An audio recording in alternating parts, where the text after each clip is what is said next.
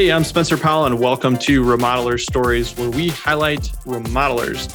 Every remodeler has a unique story and journey, and we can all learn from each other. Stay tuned for a mix of inspiration, tactical tips, unique strategies, and some laughter. The remodeling business is tough but rewarding, and we're all in this together. Let's kick this thing off. Before we get into today's show, let's talk about our show sponsor, Remodeler Growth Community. Remodeler Growth Community is a peer-to-peer networking group exclusively for remodelers. For a low monthly fee, you get access to some of the best minds in the industry, life-changing business strategies, and the ability to connect and learn from people who've walked the path you walk. Go to remodelercommunity.com to enroll today. 100% satisfaction guaranteed or your money back, so there's absolutely no risk to you. Go to remodelercommunity.com to enroll today. Hey, Dave, welcome to the show. Hey, Spencer, thank you. Yeah, I'm excited for today and diving into your business. I guess give us a quick rundown, where are you at today? And then we'll kind of rewind the clock a little bit. Yeah, so the business name is New England Design and Construction. We kind of were more known as just NEDC, and I'm actually scheming to change the name to New Era Design and Construction. Don't tell, I might get in trouble for saying that, but I started the company in 2005. And I started it just by happenstance. Like I didn't have a job, basically.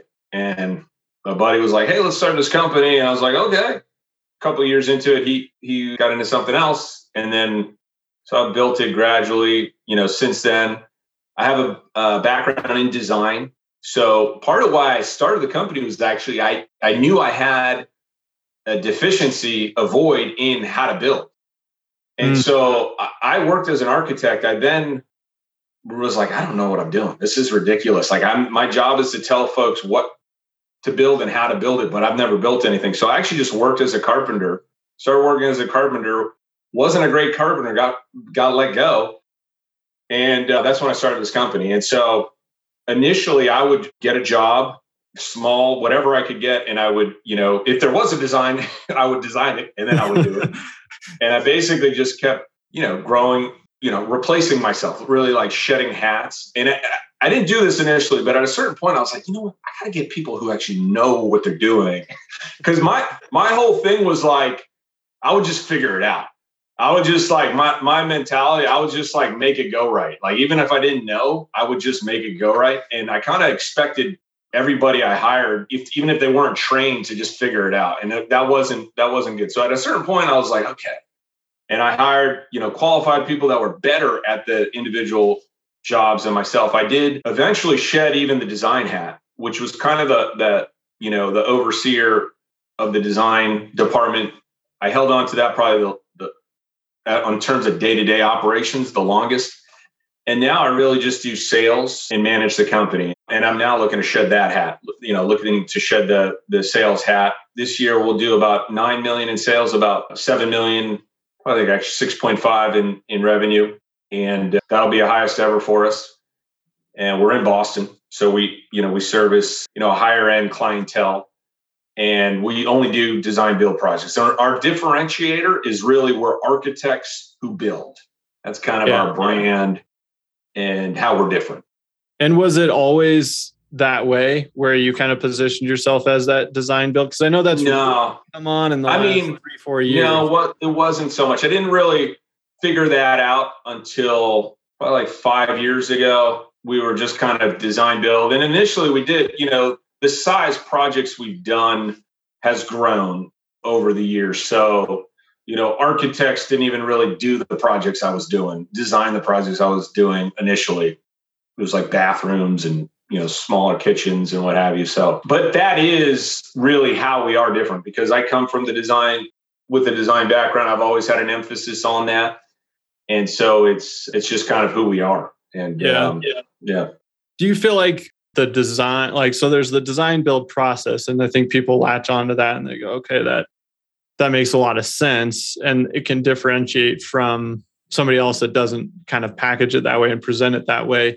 Do you think that's the differentiator, or is it actually like the quality of your design and like some of the past work that like gets people where they're like, yep, we're going with you guys? Yeah. I mean, right now we're going after the client we're going after, we want the client who's like, I need an architect. I really care about design. And so it is a higher end kind of project or client. And I think that demographic has been trained falsely. But I'm trying to make it to my benefit of like, hey, I need an architect. So really where we're trying to go is like, they're looking for an architect and they find us and they're like, oh, this is the same thing. And then they're like, oh no, they're different. And then they're like, oh, that makes a hell of a lot of sense. And it does. And so it's like, that's who I want to be competing with. I don't know if I answered your question, but yeah. I mean, I think so, because people go in and they think, oh, architect. And so what differentiates you is saying that we need to do this together with the end in mind all the way. Right. Yeah. Yeah. And I think there's a lot of those, my colleagues and peers with similar companies kind of came from the build side. And so, it's more contractors who are designing, but the design does come first. And so I think it's really a strong way to lead. And it's like, hey, it's just so inefficient to go through that design process and then find out cost. It's just like you're bound to relook at and rethink things once you have that information. So, even now you see like my competition has kind of caught on and you have these like design build hybrids where, the architect wants the freaking, high-end build company hired for pre-construction services because they need that help and it is more efficient and it does make more sense. So our kind of pitch is like, hey, isn't it simpler just to have it all in one? And we do, but we do need to bring it, right? Like that client is looking for, great ideas. They need to be serviced. That is important to bring all aspects of the project at a very high level. But if you're able to do that, which I think we are, and we are successful at it, it just makes a lot of sense to clients, like, because it is simpler for them. Yeah. Yeah. No, I completely agree. I want to pivot a little bit and just kind of zoom back out and like thinking about the journey. You said you started in 2005, so it's been 15, 16 years, something like that. What do you think's been the toughest part just of your business journey? Geez, I don't even know. It's kind of like I'm in it. It's like too much of an introspective question for me. If I were to like go back, I probably could have been like, hey, dude, just think a little bigger.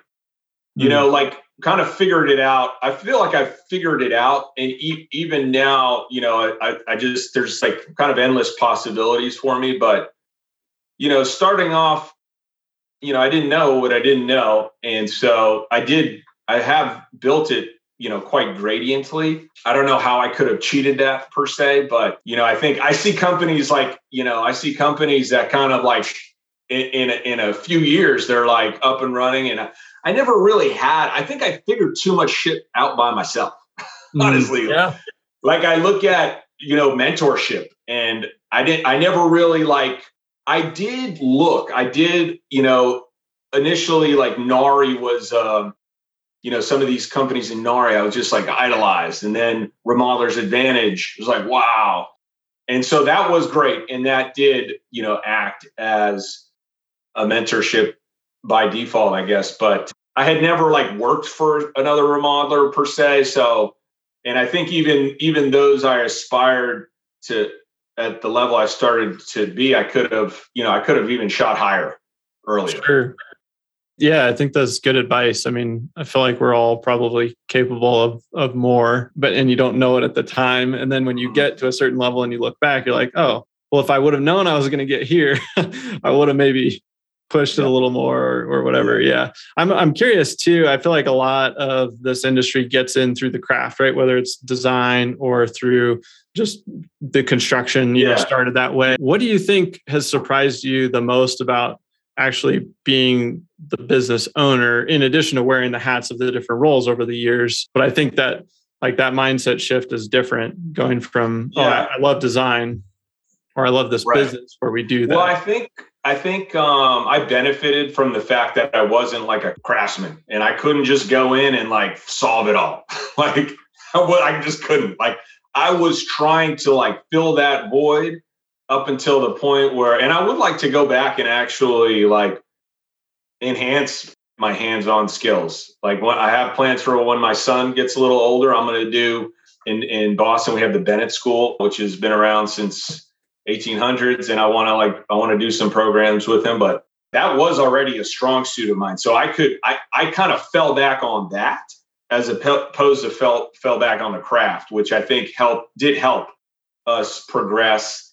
And so it hasn't so much surprised me like, oh, this is that was something I had an advantage of. I also got sales. Like I knew sales were important. And so I did do a pretty good job of training myself in that area. And that was definitely super, super helpful. Continues to be. Yeah. Yeah. Well, and that's good. Cause honestly, I feel like sales is one of the last things that people think about. Marketing and sales, I feel like are common because you like, oh, I got a couple of projects. Now I need to figure out operations and systems. And you kind of get bogged down in that. And it's like, well, if I never sell or market and get any more projects, there's not that much to optimize. So yeah, that's good.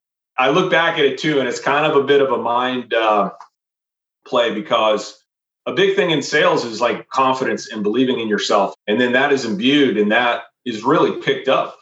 But when you're starting off, you're kind of like, I knew I didn't know shit. I was figuring it out as I go. But then, you're trying to, present that. So, but at the end of the day, sales is really helping people. And so that we really take a consultative approach to it and, work with folks that we're really set up to service well. And then once we find those folks, man, it's like, hey, I am here to service you. And our pitch is strong. I feel like, and I really do believe that's also a differentiator for us. Like, I know I am going to provide and service this client better than, I don't know. I want to say anyone, but I know I'm going to service the hell out of them. And at the end of the project, they're going to have the right project and they're going to be happy. Yeah. Yeah. And that does carry a lot of weight when you're talking to somebody, even if you're not saying those things, they can just feel it. So yeah, that's huge. I always go back to this design build thing because I'm like just completely obsessed with it, but check out the high-end architects, Google them and check out how many reviews they have. It's like, they don't have shitty reviews, but they don't have reviews. And for me, and even the high-end builders, and for me, that's an indicator that the client got through it and they weren't like, oh, this guy sucked. But it was kind of like, whew, like, survived. Yeah. We survived. Like, because it's the process. It's not so much the firms themselves. It's the process is super inefficient and messed up. And it was never meant to be this way. And I wrote a book. It's going to be released in 2022. And I really think it's going to blow people up. The derivation of the word architect is master builder. So it's not like I talk about, I came from the design side. And then most guys came from the build side. The thing, it's like a mindset that it's separated, whereas is like naturally they are integrated. Design is just a means to an end. You can't have buildings without, even some idea of it, in its basic form. Buildings are just shelter. When even the first huts, somebody had to have a concept of like, okay, I'm going to do this. That was the plan. And then they did it. And then, today buildings are much more complicated, but in its essence, that's what it is. And so I don't know where I was going on this rant, but I know once I get you going on design build, we could go forever. Yeah. Hey guys, I know that if you listen to Builder Funnel Radio, you are hyper aware of the fact that the way people shop and buy, it's changed dramatically over the years. And for the last 10 years, really since I started doing all this, helping my uncle's remodeling division scale up from about 2 million to 10 million, we've been helping remodelers and builders and contractors all over the country really refine their marketing systems. And I recently decided to kind of bottle all of that up into my first book. And that book is called The Remodeler Marketing Blueprint. And you can pick up a copy by going to the website, remodelermarketingblueprint.com. You can also search for it on Amazon or wherever books are sold online. But I highly recommend you go over to the website because we've got some cool book bonuses that go along with that if you pick up a few extra copies for your friends and colleagues or your teammates. So It would mean a lot to me if you've been listening to this podcast for a while, or even just a few episodes. If you've ever gotten any value out of it, head over to remodelermarketingblueprint.com and snag your copy today. All right, let's get back to the show.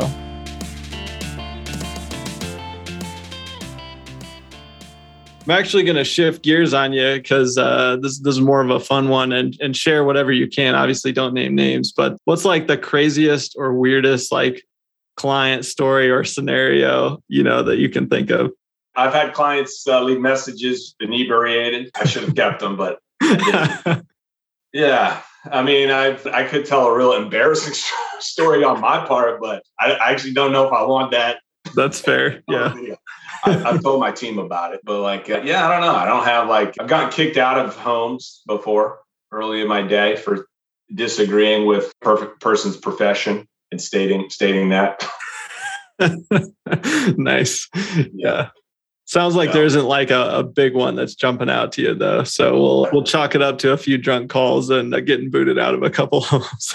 Yeah.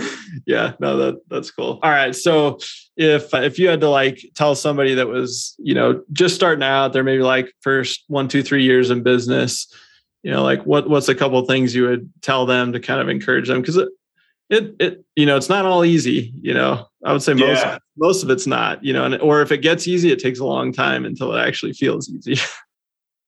Yeah. I mean, wherever you do come from, really have confidence at, and it starts with, selling yourself, because if you're going to go off and sell other people, you better be sold in yourself and what you're delivering and offering. I don't even think it means I'm not saying hey, figure that out and get your operations so it's perfect, but whatever your skill set is in, sell that. And that would be my advice for somebody just starting out.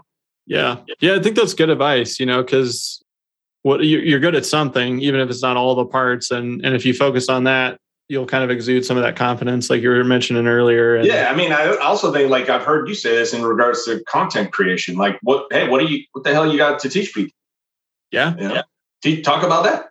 Yeah, no, that's a good point. I'm glad I made that and you repeated it. Yeah. So what does the future of the business look like? You've had, a really, I would say, a strong journey, for 16 years, get it up to a good volume. Is it just keep it going, or do you see anything? Yeah, I mean, pretty much. I want to, continue to grow, continue to service more people. And I feel like we make a difference in their lives. It's really, the purpose of what we do, enhance folks' day-to-day lives with the spaces we create for them. So I want to do that in greater flux. And I really do want to represent this integration of design and construction. I think that it's important for society to know that is the natural approach to building. And I do want to represent that really, really well. It's a thing that can be deceptive because the end product, it's hard. We all have pretty pictures. You know what I'm saying? The architect has pretty pictures. The high-end builders has pretty pictures. And when you're a client, you're going into it as a consumer. It's oh, they all look the same, but it's the experience that is different. And you don't see that. It's not so tangibly, seen. And so, that point on the reviews is kind of makes that. Mm-hmm. It's that the experience is why I read some book. I forget what it was at this point, but it was on if you send the surveys and Guild Quality takes this into account as well. You send the amount of surveys that you send, maybe you don't get negative reviews, but you're not getting people to fill it out. That's an indicator. The client should be pumped at the end of the project and want to be and want to rave about it. So that was the name of the book. Actually, it was Raving Client. Oh, Raving Fans. Yeah, there you go. Yeah, nice. What are a couple of things that you guys do that you feel deliver that amazing experience to the client? I mean, we do have a very set process. And so I did spend a lot of time documenting that. And to the point where some people were it was overboard. But I did 15,000 steps that we're going to take. I mean, what's that book? He's written it for architects, for builders. I forget what the hell the name of it is. I've probably got it on my other bookshelf. Doctor something, or it'll come to me. But, basically I did look at my successful actions and what worked. And I did put that down. I think we could do a lot more in that area. And that's an actual area when I do that I would like to invest more time in, because I think that really helps, us into perpetuity and the duplication of, what has been successful and any success we've had. So, yeah.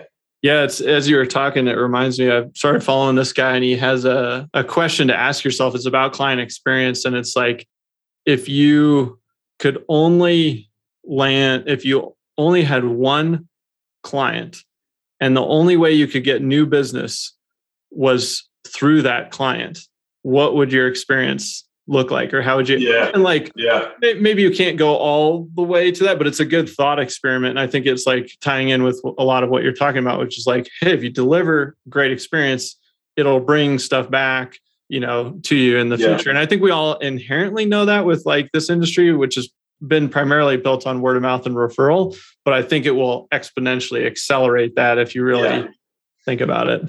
Yeah, it's like Dr. G or something. And the book, you'll know this, and he talks about a baker. The example he gives in the beginning of the book, he's talking about a baker. Is it Michael Gerber? Yes. Thank you. You know. Yeah, for whatever reason. Oh, E-Myth. Yeah, there you go. Hey, we made it. But I do believe, this industry we're in, I think it's 8 years in a row has been second worst for 8 years in a row, only behind the car industry and the used car salesman in customer dissatisfaction. Ouch. So it's not that difficult to be different in that realm. And for me, I look at like, why is that? And I do go back, everything goes back to this design build thing. But it's the truth. It's like, I do believe it's just set up, the way it's set up. And this is for the home improvement industry, which architects do like, I don't know, probably less than 5% of all construction projects because they really service the affluent only. But, you look at today's trades and why that is. And I think a big part of that is because the tradesman has dropped the hat of being responsible for the design. And then the homeowner becomes the designer and they're not qualified. And so there's all these misunderstandings and like all this, all the dissatisfaction you come from the home improvement industry. I see as that's the main source of it. Yeah. Because it used to be that you came up in the trades and you were fully responsible for the end product and, the design. And so it would force you to, not have misunderstandings or assumptions or what have you. But now the trades are like order takers, and so that mindset, and it's actually a notch down in the client's viewpoint, you know what I mean? And so that's why you have this, this labor shortage right now, because when I was growing up, it was like, fucking the building trades, like, hell no, I don't want to do that. No, that's really good point. And I mean, it just shows you like how much opportunity is out there, right? To start solving that, Yeah. No, that's cool. I was like, oh man, yeah, like every trade should be listen to this going, I just need to add design onto my front end and integrate it with my whole process. Yeah. Right? I mean, it's a beautiful thing. And then like all our trade partners, in the design process, we're looping them in, and it is a change in a mindset. It's like, we need to be like, hey, okay, you're going to help us design this project. You know what I mean? Yeah. That's super cool. Well, hey, Dave, this has been awesome. A lot of our listeners are, remodeling business owners, some design build, some not, probably. If you just kind of had to like leave people with a couple words of wisdom or piece of advice or encouragement, what would you leave them with? I would leave them with embrace accountability, which is our core value. Embrace accountability and do what's right. And I think that, it's a good operating basis to apply, and really, comes back to self, and it makes you cause and in control and able to do something, because the opposite is being effect, and you can't really do nothing about that. So no, I like that. That's awesome. We might have to change our core value structure and add one in. Hey, well, Dave, thanks so much for spending some time and sharing your story today. All right, thank you, Spencer. I'm going to get your advice on this name change after we get off here. All right, let's do it. Thanks for tuning in to Remodeler Stories. Don't forget to subscribe to the show and leave us a review. Every month, we pick a winner and send out a free copy of my book, The Remodeler Marketing Blueprint. Just leave a review over on iTunes to enter to win. See you next time.